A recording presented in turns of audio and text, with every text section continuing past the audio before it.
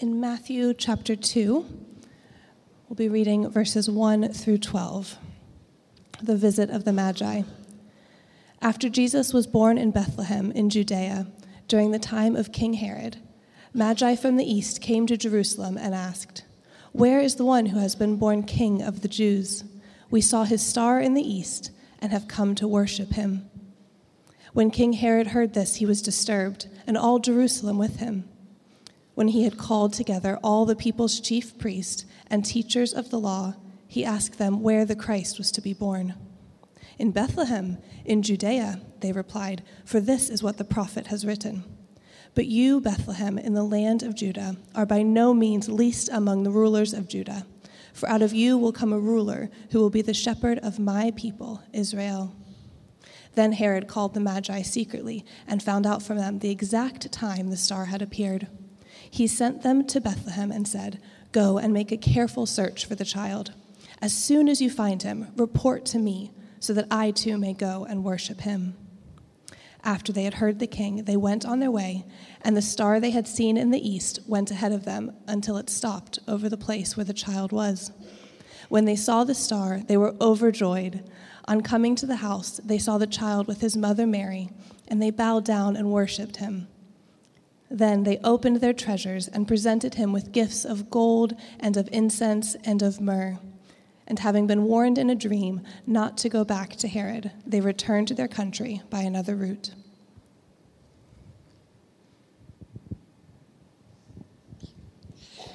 Thank you, Ali. Well, a father picked up his phone just before Christmas. I picked up his phone to his son, who was working in New York, and he said, "Hugo, I'm afraid I've got some rather bad news for you. Your mother and I are getting a divorce, and this will be our last Christmas together." Son said, "Dad, that's terrible. I'm going to come home straight away." Then he picked up the phone to his daughter in Australia, and he said, "Jenny, I'm afraid I've got rather sad news. Your mother and I are breaking up, and this is going to be our last Christmas together." And Jenny said, "Dad, that's awful. We're going to get a plane straight away. We're going to be home for Christmas." Father put down the phone, turned to his wife, and said, "Darling, okay, that's all sorted. Children are coming home for Christmas, and they're paying for their own airfares." Now, that's one way to persuade people to make a journey. And in the passage Ali just read to us, God found another way to persuade the wise men to make their particular journey. And this chapter in Matthew is probably one of the most disturbing accounts of the Christmas story. Because yes, we have this wonderful picture of the Magi, smelling of curry and camels, as one of our curates used to describe them, of them coming and bowing down before the Christ child. But we also have the dark side of Christmas in this account. Because Matthew tells us of a king who's devious and out of control. He tells us of unexplainable signs in the sky, of strange dreams warning of imminent danger, of threats and lies. And if we'd read to the end of the chapter, about a young family fleeing for their lives, making a desperate escape at night. And most horrific of all, of course, the slaughtering of innocent children. What has happened to our beautiful nativity scene?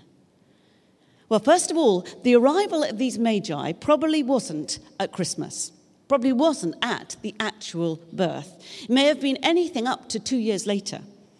We fondly imagine, don't we, that the Magi arrived at the stables just as the shepherds were leaving.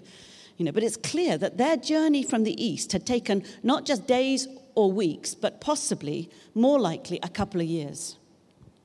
Mind you, it's been said that if the wise men had been wise women, they would have asked directions earlier, arrived on time, helped deliver the baby, cleaned up the stable, and bought a casserole.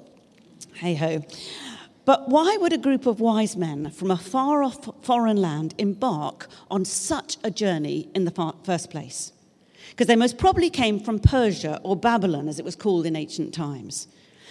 And these men weren't kings, as often we're led to believe. We three kings from Orient aren't.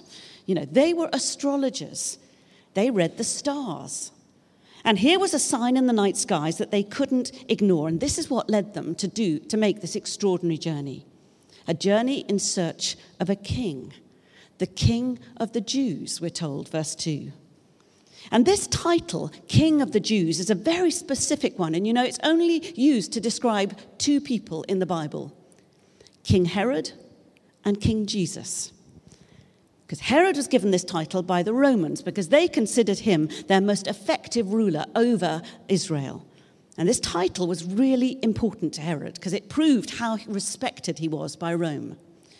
So you can imagine his horror when these strangers from the east arrived, announcing their mission to find the one called the King of the Jews, and they're obviously not talking about him. No wonder he was disturbed, we're told, verse 3. And it actually feels like a slight understatement, doesn't it? And we're told all Jerusalem with him. You can imagine the word on the street, keep your heads down. Herod is not happy. This was a barefaced challenge to his authority. And you've got to realize Herod had spent years scheming, double-crossing, flattering, warring, and murdering to win his throne as king of the Jews. And he wasn't going to give it up without a fight. You see, this reading is not about the three kings. It's actually about the two kings, King Herod and King Jesus. And the contrast between these two kings couldn't be greater. The self-appointed ruler and God's appointed ruler. The king who came to be served and the king who came not to be served but to serve. The king who loved to be called great, Herod the Great he was called. And the greatest king of all who came into the world unrecognized and vulnerable. The one who desperately guarded his earthly throne and the one who willingly gave up his heavenly throne. The king who clung to his title, King of the Jews, and the one who bore that title as he was nailed to a cross. The contrasts run deep. So this story, this chapter, is about two kings, not three, and it's about three responses, not two. Three different responses to the coming of the Messiah. Firstly, Herod's response. His response was fear. Fear of anything he didn't understand or control, and of anyone who threatened his ambitions, his life plan. Here was a man who wanted to do away with Jesus because he wanted to be king of his own life, king of his own little dominion. And people often react in the same way today. They want to do away with the claims of Jesus because those claims make them feel uncomfortable. So they dismiss them or respond aggressively in debate against them.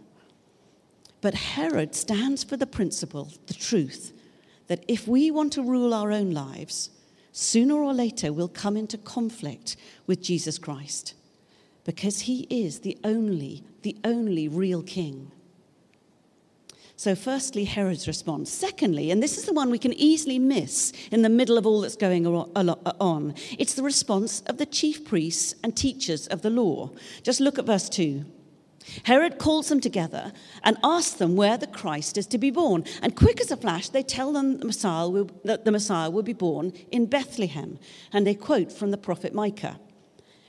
They know all the right answers, you see. They know the scriptures back to front. They have an answer to almost every religious question. But here's the strange thing.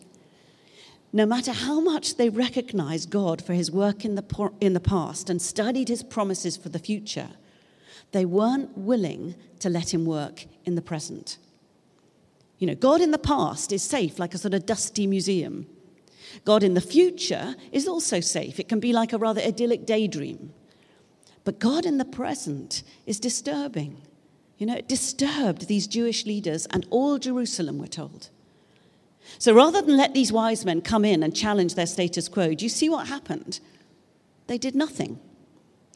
They watched the Magi leave Jerusalem on the last leg of their epic journey, and they didn't even bother to go with them. It was only 6 miles to Bethlehem, and they stayed behind. They weren't even curious enough to go and see for themselves. Just think about it. The apathy, the pride. That is what they're supposed to have been waiting for centuries, the coming of the Messiah. And they miss it. They presumed they knew it all. They thought they knew what to expect. But God surprises us. God will always surprise us, and he still does today. And finally, we have the Magi from the east, foreigners, not part of the promised people of Israel, but they were in search of the truth, and they invested everything, we're told, in order to find the one born King of the Jews. You see, this wasn't just a physical journey for them. This was a journey of faith. And these foreigners, these unbelievers had three great qualities that would be actually worth us making note of today. They came with open minds, open hearts, and open hands. Open minds, open to the supernatural, open to God doing something out of the ordinary. They were open to God's prompting to set off on this crazy journey, open to miraculous signs through stars appearing in the sky, and even dreams at night, things that couldn't easily be explained. They searched for the one, and God honored their search because it was genuine and open. And at the end of their journey, they met the King. And you know, it's the same for us today. Come with an open mind, genuinely looking, genuinely searching for the truth, and God will honor that search. They came with open minds. They came with open hearts. Their hearts had been prepared. You know, that's why, do you see verse 10? They were immediately overjoyed when they reached their destination. They instinctively knew that their only response was to bow down and worship. They were so ready to worship the King. You know, there was no hesitation, no more questioning, just this open adoration. They'd found him. They'd found him at last. They'd found the object of all their longings. And again, it's the same for us today. Many people say that coming to faith in Jesus, meeting Jesus for the first time, is like coming home, finding the person that you've been looking for, the place where you belong. And you know, I found that place when I was just 17 years old. I heard the story of the prodigal son, and someone explained it to me in a way I'd never heard before, a way that I understood. And to me, from that point on, nothing else mattered. You know, I knew that I just needed to go and be with Jesus. And it was like coming home. And thirdly, they came with open hands. You know, there's the most lovely phrase in verse 11. It tells us, after they bowed down and worshipped him, they opened their treasures. They held nothing back. They wanted to honor him with all that they had. And again, you know, it's the same for us today. When we encounter the one who gave us everything, we want to give him everything. We want to give him everything back. Our lives, our gifts, our possessions, our ambitions. That's a sign, you know, that we've truly met the King. And these Magi let the coming of the Messiah transform their thinking, disturb their diaries, and demand their worship.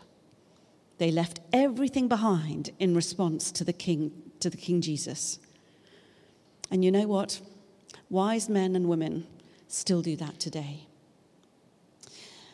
Shall we stand? And let me pray as the band come up again, and we're going to sing another carol. We'll sing Silent Night tonight. Let me pray. Lord, we ask that you would stir up our hearts. Stir up in us this night over this Christmas time. And we ask, Lord, that you would open up our hearts to see you and feel you and know you. Open our minds if we've had doubts before, if we still have questions. Lord, may we be truthful seekers, searchers after you. And Lord, we pray that you would help us to open up our hands to you too, where we've kept things to ourselves, where we've held back.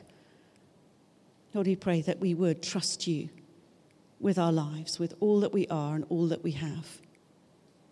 Amen.